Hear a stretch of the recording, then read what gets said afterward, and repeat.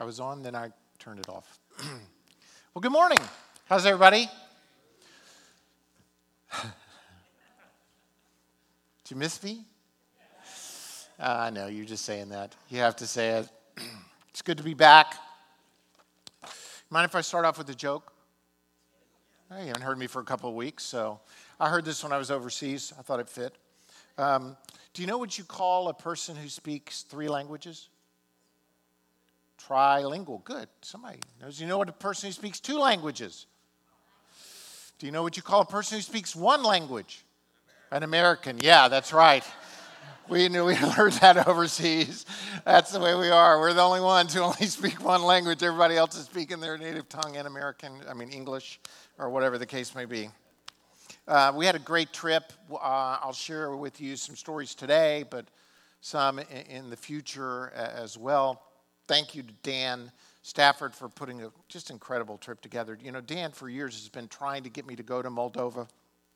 Every year he asks for the last decade if I could go with him, and we always had a conflict. And so this year Dan came to me and said, when can you go this year? So it wasn't like an option. He put it back on me to say, I'm not even going to plan the trip till I know when you can go. And I'm so glad he did. I'm so glad he did. It was awesome experience. We'll be sharing more about it in the days ahead. And I thank our staff, for just their incredible work while I was gone. A lot of things always happen when you're out of town. Some good, some bad. It's challenging, but I want to thank all of our staff for the incredible work that they put in while I was gone. Kathy and I had a great time. We were in Moldova, then we went to Italy for a week, and then we went and ministered in Albania for a week. So if you ask me how my trip was, it was like 3 different parts. So it depends on which part you ask us about. But it was great. It was great. And I'll share with you a little bit more about it this morning and in the weeks ahead, because I don't want to use up all my good stories on one Sunday. I want to kind of spread them out a little bit. Jesus, when asked what the greatest commandment was, said what? Love your God with everything that you are. And the second is like unto it, which is? Christianity is in its basic nature relational. I've said that over and over again since almost day 1 of starting this church. Christianity is not a religion in its core. It's not about following rules. It's not about obligations. It's about a relationship with the God who loves you and created you. And in turn, it's relationship with one another.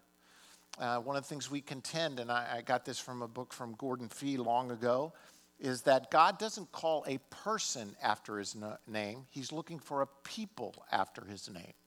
He's looking for a church. He's looking for a kingdom. It's not about just a person. It's about us, the togetherness of the church, relationship with God, relationship with one another. And so this morning I want to talk and begin a series on relationships by talking today about the priority of relationships. Relationships we know, I hope we know, are critical to our spiritual health, our emotional health, our physical health, our future. Relationships are non-negotiable. When Moses was called to go minister, he had 1,000,000 excuses why he couldn't go. And God filled in his excuses not just with faith, but with people.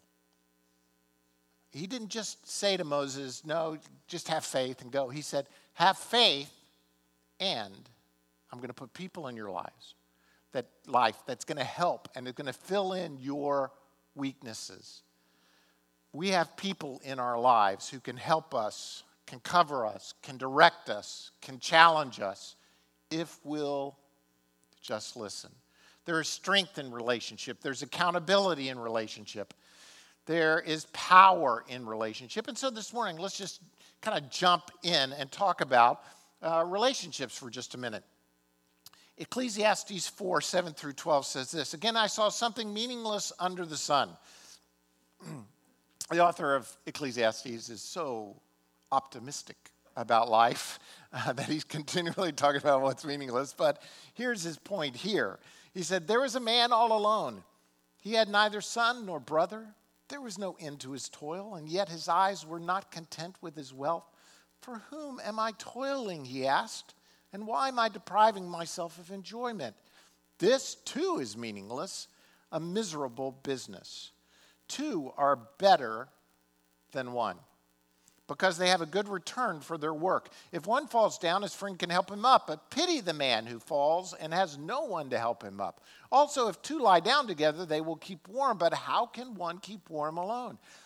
Though one may be overpowered, two can defend themselves. A cord of 3 strands is not quickly broken. There's strength, there's power in relationships. A couple of weeks ago, actually 3 weeks ago, you may remember if you were here, I was about to leave town that afternoon and I broke a tooth. I mean, like, broke it. I've never broken a tooth before. I don't know if you ever have, where like you're chewing and then suddenly your tooth is in your hand, kind of thing. I know that's kind of gross, but your tooth is broken off. And I'm flying to Moldova at like 6 o'clock that night, and I have a broken tooth. Now, it didn't hurt, but it was all jaggedy, and I just felt like it was going to hurt. You know what I mean? Like I was going to have a problem. So, fortunately, Griffin is in our church. He's a dentist, and a good friend, praise God. So I texted him right away and said, hey, can you call me? I got a dental emergency. I call. He calls.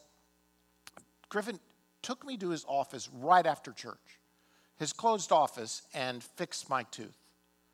And I'm thinking 2 is better than 1, especially when one of the 2 is a dentist, and you got a broken tooth. Now, Griffin kind of mumbled something on the way down, was like, hey, it's just going to be me and you, so you're going to have to do part of this. I'm like, okay. So I had to get my tooth worked on and suction me at the same time. And that's when I'm thinking 3 are better than 2. Because I'm having enough to, my mouth is all numb. He kept giving me shots because I kept feeling things. By the way, it did hurt later. You were right. It did wear off at about, somewhere in Chicago or somewhere. But having friends is critical. Having people in your life who can pick you up when you fall down. Business people know the power of relationships. They talk about it all the time. Money is spent on trying to increase relationships within business places. Do you know what the number one reason that people get fired from their jobs? They can't get along with other people. It's still listed as the number one reason people get fired from positions. They can't get along with other people. It's so true in business that the old adage that it's not just what you know, it's who you know. This is especially true in Christianity because the who we know is not just a person, it's the living God. We know him. He knows us. Genesis 1:26, it says, God said, let us make man in our image, in our likeness, and let them rule over the fish of the sea. Even at the very beginning, you see that God is a relational God. Let us make man in our image. The Father, Son, Holy Spirit, all engaged in the process of creation, working together to make us in his image. If our God is a relational God and we are created in the image of a relational God, then we are a relational people. It's woven into the fabric of who we are. And yet within chapters, we see a brother killing a brother and asking this question, am I my brother's keeper? God's answer to that question from the beginning of creation is, yes, you're your brother's keeper. Not only did Cain murder Abel, but his theology, so to speak, was screwed up in so many different ways, including the relational aspect of his life. Am I my brother's keeper? So I want to talk about a little bit the priority of relationships. I want to give you, I know you're looking at your outline. Holy cow, he's going to preach a 5-point sermon. Yes, I am. Welcome back. I'm glad to be here. I'll try to move through these. I want to begin with this, though. Your relationship with God ultimately determines your destiny. The beginning point of all relationships has to be Him, has to be God. It has to do with your destiny. It says in Exodus, you must worship no other gods, but only the Lord, for He is a God who is passionate about what? His relationship with you. Why was the command, the 10 commandments, and the first one having to do with relationship with God and no worship? Because it's not just that God is concerned that, He's not such an egotistic God that He wants that in that way, but it's more that He's concerned about His relationship with you.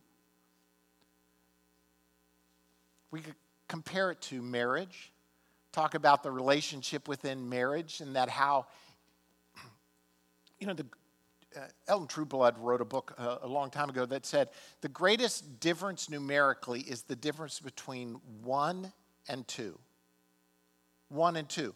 When you go from singular to anything not singular, it's the greatest difference. So if we talk about marriage, we talk about a person who's married to one wife. The big jump is when you're married to 2 wives or you have 2 women, or because once you get 2, it doesn't really matter if you have 3, 4, 5, 6, 7, 8. Once you go from 1 to 2, you made the jump. You've made the leap. When you talk about our worship of God, the biggest difference is you don't have any other gods before me. Why? Because I want to have a singularly critical relationship with you. Job 23 says, so He will do for me all He has planned. He controls my destiny. He controls my destiny. God controls. We say this point on a frequent basis, and I'm going to move quickly through it, but I believe every single person in this room has a destiny, was created for a purpose. And we've said over and over and borrowed this phrase from others that the 2 greatest days in your life were the day you were born and the day you discovered why. And the discovery of the why of your life is impossible without a relationship with God. The destiny of your life will never be fulfilled apart from Him. It just can't be done. You can go to college, you can get a degree, you can make a lot of money, you can pursue things, but without a relationship with God, your destiny, your created destiny, will never be fulfilled. He cares about it so much that He sent His only Son to die for you, that you could have eternal life. And there is no other way to Him other than through Jesus. I am the way, the truth, and the life. No one comes to the Father except through me. This is where Jesus is pointing us to this relationship. You want a relationship with the Father? You have a relationship with me. You come to the Father through me. What does that mean? Obeying rules, regulations? No. It means a relationship with Jesus Christ, the one who rules your life and forgives your sins. Your destiny is determined by your relationship with God. And we can rejoice in it. So now we can rejoice in our wonderful new relationship with God, all because of what our Lord Jesus Christ has done for us, making us what? Here. What does it make us? Friends of God. We just overlook the family part, the friendship part of our relationship. We call God our Father, but we think of Him as this distant, dictatorial, maybe benevolent dictator, but dictatorial God. And yet we use that term of Father, but we have a distance with it. No, that term Abba, Father, the friend, it indicates a relationship. We were overseas and, communication has totally changed. I'm going to talk like an old man. But when I first went overseas, I told Kathy, I'll call you once, let you know I'm alive, and then you'll see me on the plane when I get back. Because you couldn't communicate. I mean, phone calls transatlantic, going to Africa. Now you just pick up an iPhone, you're talking. You've got Wi-Fi, you're talking for free to someone. Not only talking to them, but you're looking at them. So I'm having conversations with my children. There's always issues, I got 5 of them, and somebody's always got something going on. So they were talking, but that kind of relationship with me as their father, it can't be, I may be distant miles-wise, but emotionally, there's a connection. There's I hope at some point, a friendship at this point in our relationships. Your relationship with God will ultimately determine your fulfillment of the destiny for which you created. Please don't overlook that. And then let's move on. Your relationship with people directly affects your relationship with God. Your relationship with people directly affects your relationship with God. It is impossible to relate well to God if you don't relate well to other people. The Bible is full of scripture passages about this, about our relationship with one another and how it determines our relationship with Him. In James 3, 9 and 10, it says, with the tongue we praise our Lord and Father. Yeah, we do that. And with it we curse men. Wait a minute. He's going on and saying, who have been made in God's likeness. Out of the same mouth come praise and cursing. My brothers, this should not be. 1 John, the Apostle John says, if anyone says, I love God, yet hates his brother, he's a liar. For anyone who does not love his brother, whom he has seen, cannot love God, whom he has not seen. Your prayers are hindered. Because of why? Your relationship with your spouse, if it's broken. I mean, there are passage after passage that says it's about one another. And our relationship with God is harmed if our relationship with one another is in some way broken. Jesus says this, and this is a tough one. But if you don't forgive others, your Father in heaven will not forgive your sins. We need to look to Him. I mean, that's a tough verse. It just pounces on you, doesn't it, when you read it? But the point Jesus is making, look, you've been forgiven such an incredible debt, a debt you could never repay. And your brother has this, in comparison, little debt. You may say, well, yeah, it's not that little a debt. But it is. It is. And if you walk around with unforgiveness in your heart, the Bible is absolutely clear on this. It harms your relationship with God.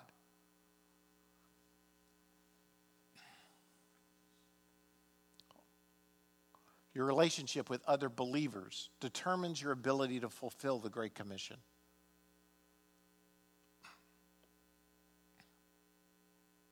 Christianity Today, a magazine, recently said this: the number one cause of atheism in America is Christians. Those who proclaim God with their mouths and deny Him with their lifestyles is what an unbelieving world finds simply unbelievable. Our inability to even get along with each other is harming the fulfillment of God's commission to go and make disciples. People aren't making disciples. There's a famous saying by Gandhi, he would have become a Christian if it wasn't for the Christians he met. It's so true more and more in our world that what we're giving to the world is not a picture of a loving relationship with one another, but more of a continual family fight in which the family members can't even get along. So why would I want to be a part of that family? I've got my own dysfunctional family. Why do I want to join another family that can't get along? There are reasons we need to love each other. Paul says in Romans 12, I mean that I want us to help each other with the faith we have. Your faith will help me, and my faith will what? It'll help you. Why do you come to church on Sunday morning? Can I just lovingly just say this in all grace? If you ever leave fullness, which you probably will someday, Hopefully not. Some of you have been around for a long time. I'm never getting rid. You're never leaving, and so thank you for your your continued support. But if you ever leave fullness, please, please, please, please don't come to me and say, it's just not meeting my needs. Church wasn't actually designed to meet your needs. We have made it into a consumer product in which, I know your needs are going to get met, don't mistake me, but if you look at verses like this, you see that it's about you giving and me giving. You helping me and me helping you. We spurring one another on to love and good deeds. Now, if you ever leave fullness and God's directing you, then we'll pray through it and praise God. But the point is that if your needs aren't being met, it's possible that your needs aren't being met, because you're not reaching out, but sitting back. And that's not the call of the follower of Jesus Christ. Love for one another is active. It's engaging. It's working together. Yesterday, I went to Pastor AJ's son, as you know, tragically passed away at the age of 25 a week ago. I went to the funeral yesterday. I was just overwhelmed with the people whose lives AJ has affected. How he's called them out, and they call him he's like a father in the faith. Literally, like a father in the faith to many of these young men that he's helped work through differing issues in their lives. And our faith has to help one another. It has to. Because when we do, when we accept one another, then as Christ accepted us, we bring praise to God. I don't want to get too bogged down, but how did Christ accept you? Did you get all your junk together and then come to God and say, hey, I've got all my junk together and I want to jump in? No, you came a wreck. You came a mess. You came sinful. You came with all your gory stuff, and you came to God and pleaded with him to forgive you in some way, and he accepted you. Why should we say to people, look, I'll be friends with you, but you got to get your junk together before I'm going to befriend you? No, we've got to learn as the body of Christ to accept one another. Isn't that what the world's going to say? Look at those people. How they ridiculously love one another. They're crazy about one another, and they're a mess. I know that person. Their life was a real mess until they went there. And those people loved them and accepted them. Look, here's what's great is I could go around. There's some of you who have been at fullness for a while. But when you came to fullness, you were a mess.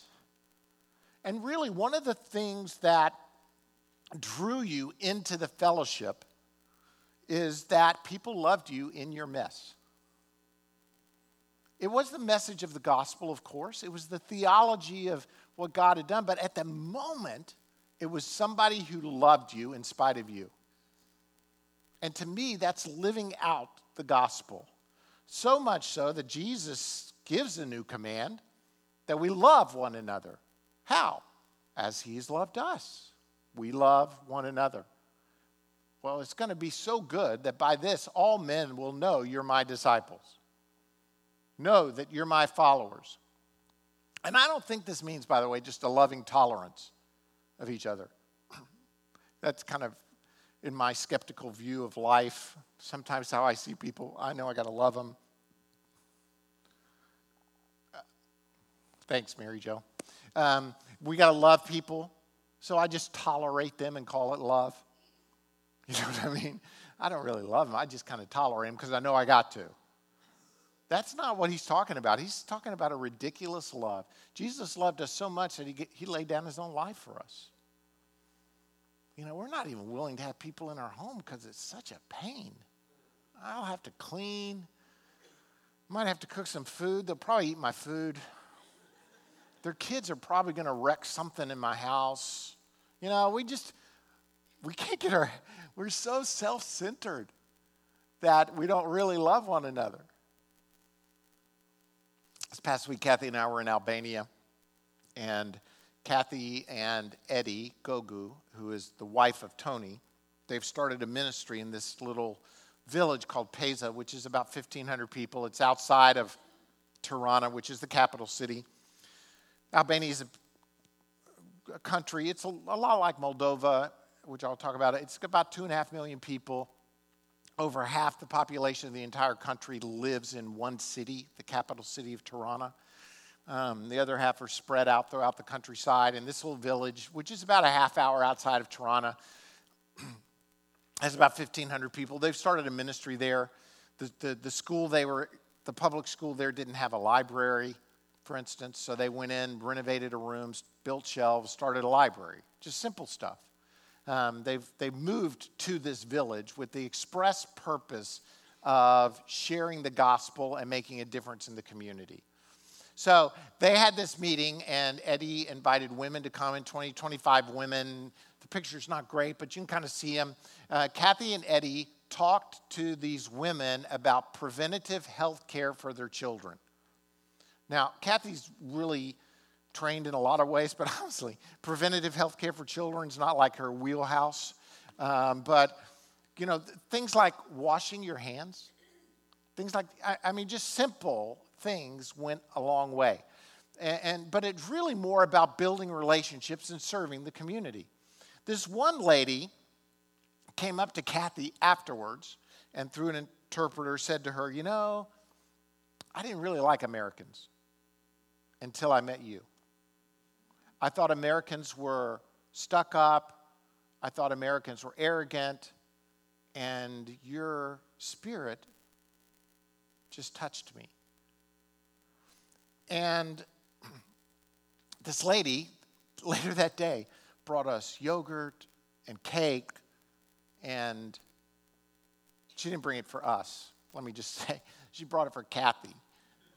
Because Kathy touched her heart. Now, it's that mindset that's supposed to happen with the gospel.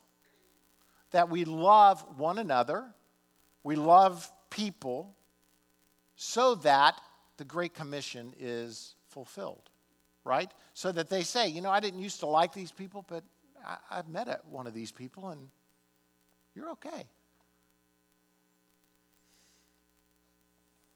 How you handle your relationships determines your emotional and ultimately your physical health. This might be a little different angle on things, but I'm trying to build a foundation of relationships. There's a lot of people sick and emotionally unwell because their relationships are bad, if we can just be honest. They've broken relationship. They have unforgiveness in their heart. They have bitterness in their heart. And it will affect you emotionally and physically. It's like toxins being released in your body. I've told this story before, but several years ago, it was on July 3rd, like 4 or 5 years ago, and I'd been feeling bad for a couple of days. My stomach really hurt. I was having a lot of pain. And it was July 3rd, and I thought, this pain is just not going away. It's a weird pain. So I went on the internet to see what it might be. My doctors, they love that when you do that. Go on the internet, see what the problem might be. It sounded like gallstones. I read down the list. How you do. You put the things in and you kind of figure out what it was. It sounds like gallstones to me. So I thought, I better see a doctor because tomorrow's July 4th. It's a Thursday, and he'll probably be closed on the 5th as well, and then the whole weekend. And if this is serious, then I could be in a lot of pain over the weekend. I don't want no pain. So called the doctor. He said, come in, send me for some sort of scan. I come back upstairs, and I'm sorry, I'm not explaining this well. His office was here. The scan was like 2 floors below. I went down for a scan. I walked upstairs. By the time I walk upstairs, he's on the phone. He said, I'm connecting you with the surgeon. And I'm like, I'm sorry? He said, your appendix is about to rupture. They don't even know how you're walking around right now. I said, no. The internet said it was gallstones.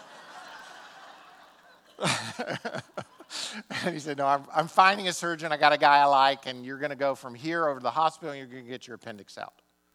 So I called Kathy. She's at a women's luncheon or something. It's one of those days. She's at a women's lunch, and I call, hey, you might want to come down to the hospital. I'm about to have surgery to get my appendix out. And so she gets somebody to bring her down there. I think it was Cheryl Ross brought her. And Cheryl and Kathy are driving up. And the doctor says to me, hey, let me get you a wheelchair. They'll take you over to the hospital and have surgery. I said, I feel okay. I can walk. I'll just walk. It's just right there. It's right across the street. It was at St. Vincent's. I was in the medical plaza, the physician thing. And so I call Kathy and say, hey, I got to go in the hospital and get my surgery. They got to take my appendix out. It's really serious. They think it's going to rupture, blah, blah, blah. So by the time I get everything done, I walk downstairs. I walk out. Kathy and Cheryl are driving up, and I'm walking into the hospital. Now, my wife's a skeptic at heart anyway, in case you didn't know this. And she goes, you don't look that bad. Yeah, but the doctor said if I don't get this out, I could be dead in no time. Why? Because if my appendix ruptures, it's going to send toxins throughout my whole body.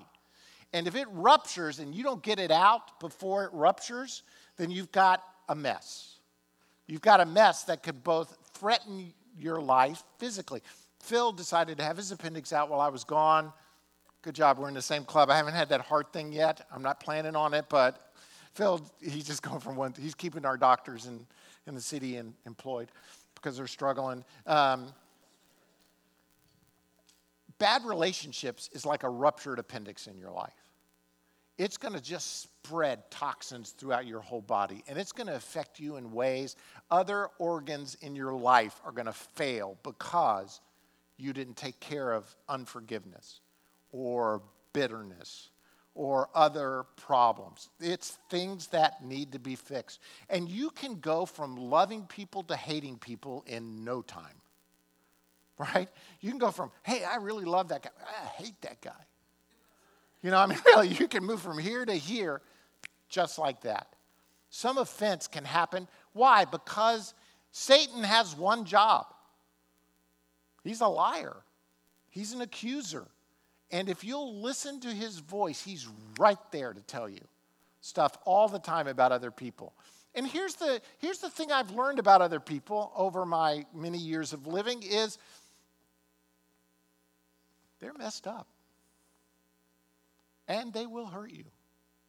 Even the best people. Think of the best people you know.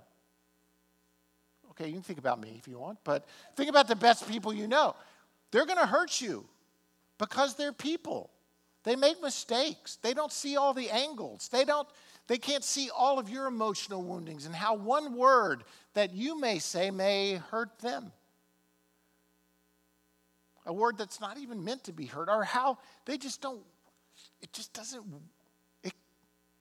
it's painful. So you can go from loving a person to, and maybe hate is a strong word, but just angry, bitter, unforgiving.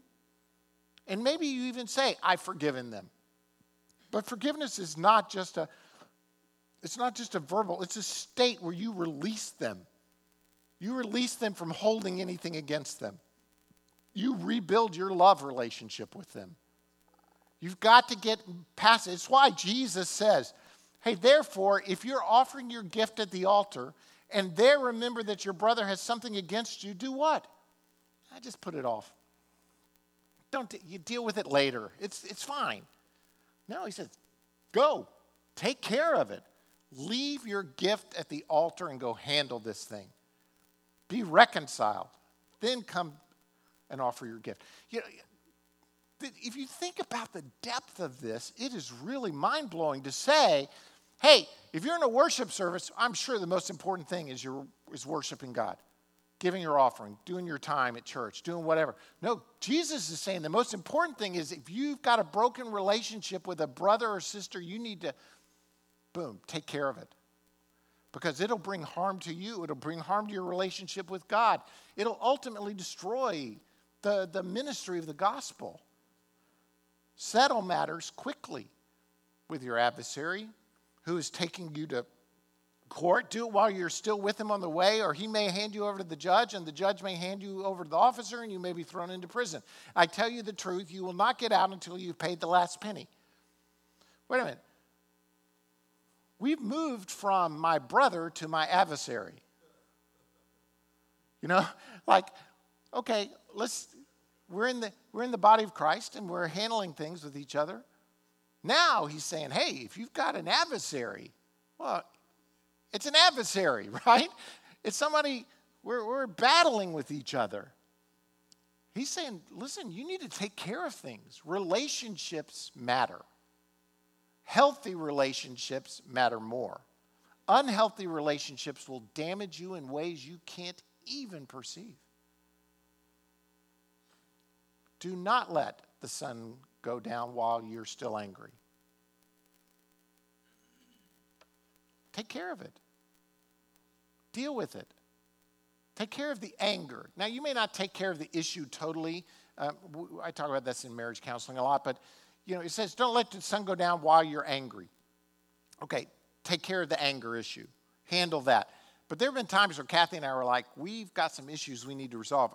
I can't resolve these before we go to bed. You know what I mean? It's too complicated.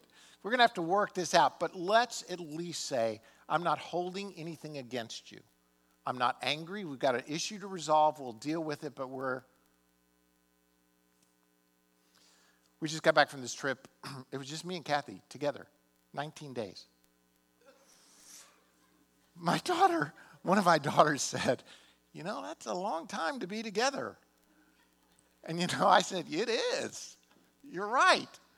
But things went great. It was a wonderful time together. We're still learning to adjust, of having conversations. We had a meeting with Tony and Eddie brought some other people together over for dinner who are all new empty nesters in Albania. And so they wanted me to talk to them. And of the 10 or 12 people who came, I think only 1 or 2 are believers. They're just other people they met in the community and people they know, bringing them together to talk about what does it mean to be an empty nester. And I said to them, hey, one of the most challenging things is, what do we talk about now? You know what I mean? I mean, for so long, what we talked about was, hey, we got this issue with our child, we got this, we got to go here, we got to do that. How do you think this one's doing? How do you think that one's doing? Now they're all gone, and it's like, what do you want to talk about? Well, that's Kathy saying that. What do you want to talk about? I almost never say, what do you want to talk about? But what do you want to talk about? You have to find new ways of connection with each other, of being together. Because if you go down with anger, you're giving the devil a foothold in your home, in your house, in your relationships. Don't even give him the opportunity to whisper those lies in your life. Take care of it right away. Get the toxins out. Now listen, I always throw this verse in here because it's critical. If it's possible, as far as it depends on you, live at peace with every man. Live at peace with everyone. Well, why does Paul write it like that? Because there's some people who just don't want to get along with you. You know what I mean? You do everything you can, but you're not the only one in a relationship. It takes the other person also.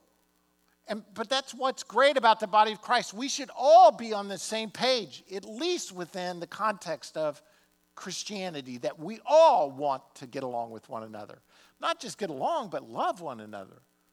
Spur one another on to love and good deeds. It's really hard to say to someone and to hold them accountable and say, hey, I think you may have messed up here, if they don't think you love them, right? Even if they think you love them, it's still hard to do. Much less if they think you don't.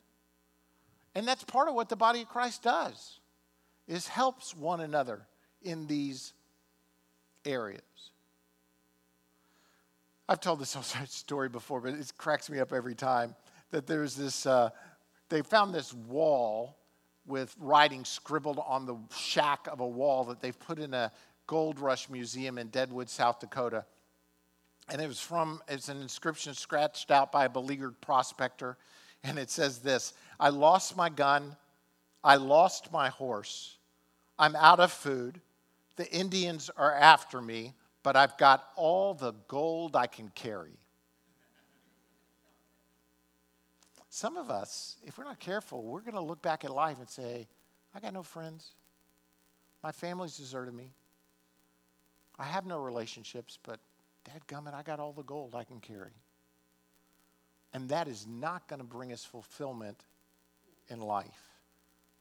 Some people need others to reach out to them. One of the things that the church in Moldova is doing in Donku that was just so incredible. I went one morning with Kathy and some others to do Meals on Wheels. And by the way, I have a video I should show you. The roads in Donku in Moldova are all dirt, and it stormed the night before. And it was a muddy mess. And the guy driving, he was somewhat older than I was. At least he looked older than I was. And he's in this little four-wheel drive car, but I mean, it's just like, we're sliding all over the road. We're going up these hills, and Kathy's in the backseat with me. We're praying. She's praying more than me, of course. And she's praying that we don't drive off the side of a mountain. But they're going to these different homes, and they're bringing food that the church has made, hot soup and rice, and seeing these people who don't even go to their church. Most of them that they're feeding are Orthodox in their faith, and they're receiving food. And these people are they just want to see somebody. It's not just about the food. When the person gets there to feed them, they just want to talk to somebody.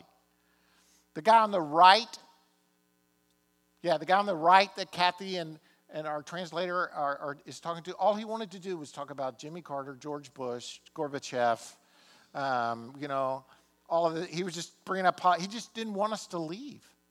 He just wanted to talk to somebody, to have somebody, because this guy was living in a room that maybe was 6 by 6, and it's the only room he's going to be in for the whole day. His bed was in one corner. His little kitchen was in another corner. He's got a bigger house, but he just doesn't want to heat it. He's old, and he can't get around, and we're the only people he's going to see for that whole time. Starving for a relationship. We went to another lady's house. Her name was Maria, and this is the way she walked. She wasn't bending down to pick up something. This was her, what do you call it? Osteoporosis? Is that the right term? Scoliosis, thank you.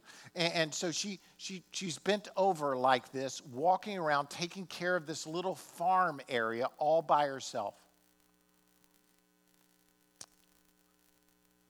They feed her 3 and 4 times a week, take her food. They have their bowls set out and then pray for him, talk to him.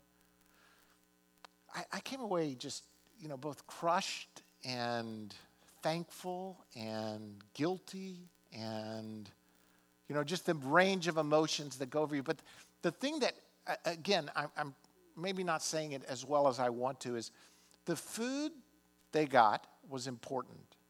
But what these people were dying for was relationships. I think here we have the same issue going on. We have people who think they need one thing, but what they really need is relationship. Dear friends, love one another. For love comes from God.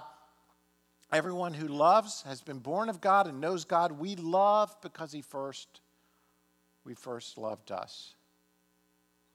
Final point, and really this is my next week's whole sermons, but I'm just introducing it to you, is this. And it's the point of this whole 4-week series.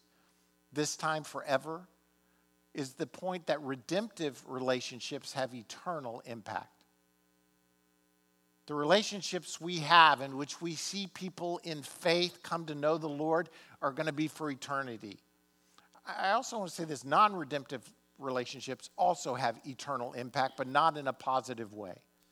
But I want to talk about next week really what it is that is so key about relationships. There's almost nothing else you're going to do today that would have the same impact as seeing a person come to faith in Jesus Christ, right? So let's say you're going to go to lunch. You're going to feed your body. You're going to need to be fed again later today, this evening, tomorrow. You're going to do stuff this afternoon Maybe even spend time with people in your family. But the relationship in which you see someone come to faith in Jesus Christ is going to last forever. It's going to have an eternal impact. And I want to talk about how relationships, we minimize the eternal aspect of relationships next week. Philemon, which Gabriel preached on last year, I'm going to come back to that just a little bit because he's talking about the relationships at various levels. But in it, in Philemon 4-6, he says, I always thank my God as I remember you in my prayers, because I hear about your faith in the Lord Jesus and your love for all the saints.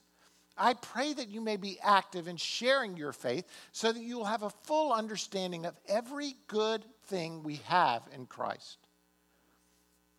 There's so much wrapped in these verses and the ones that follow it about the eternal aspect of relationships. As we come to the end, here are the questions I want to ask you. How's your relational health? How's your relationship with God?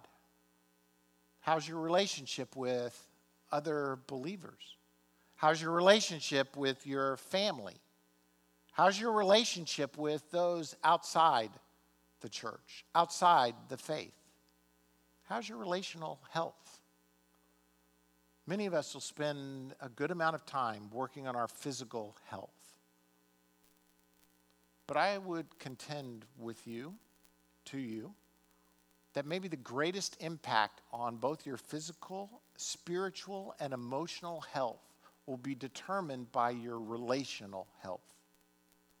It lasts not just today and tomorrow, but can last for eternity. I'm asking you in the days ahead to examine your relational health, because this time it'll last forever. Lord, we pray this morning that you would just direct our path. Lord, I pray that, Holy Spirit, you would move among us right now. I just pray that we would reflect on a moment. The Spirit of truth, you would speak to us about our relational health. Do we have anything against anyone? Are we holding unforgiveness in our hearts? Do we have a brother or sister who has something against us? Are we in an adversarial relationship in which there are unsettled matters with someone, even outside the church? Do we have unforgiveness toward mothers, fathers, sisters, brothers, children, friends? And if it's not unforgiveness, Lord, is the relationship damaged in some way that we need to take care of it? Lord, I pray that you will help us not put it off on them to fix it, but that, God, you'd speak to our hearts how we can correct the path that we're on.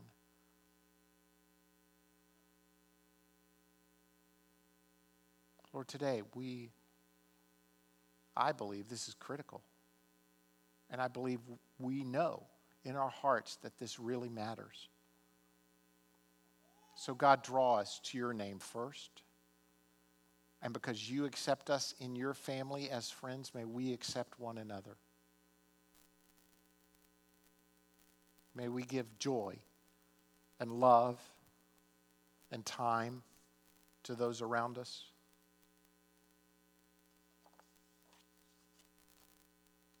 Lord, forgive us where we have not forgiven others. Forgive us where we've tolerated broken relationships in our lives. May the toxins of those moments be removed, and may we walk in health in every way. Spirit of God, direct us. In Jesus' name, amen.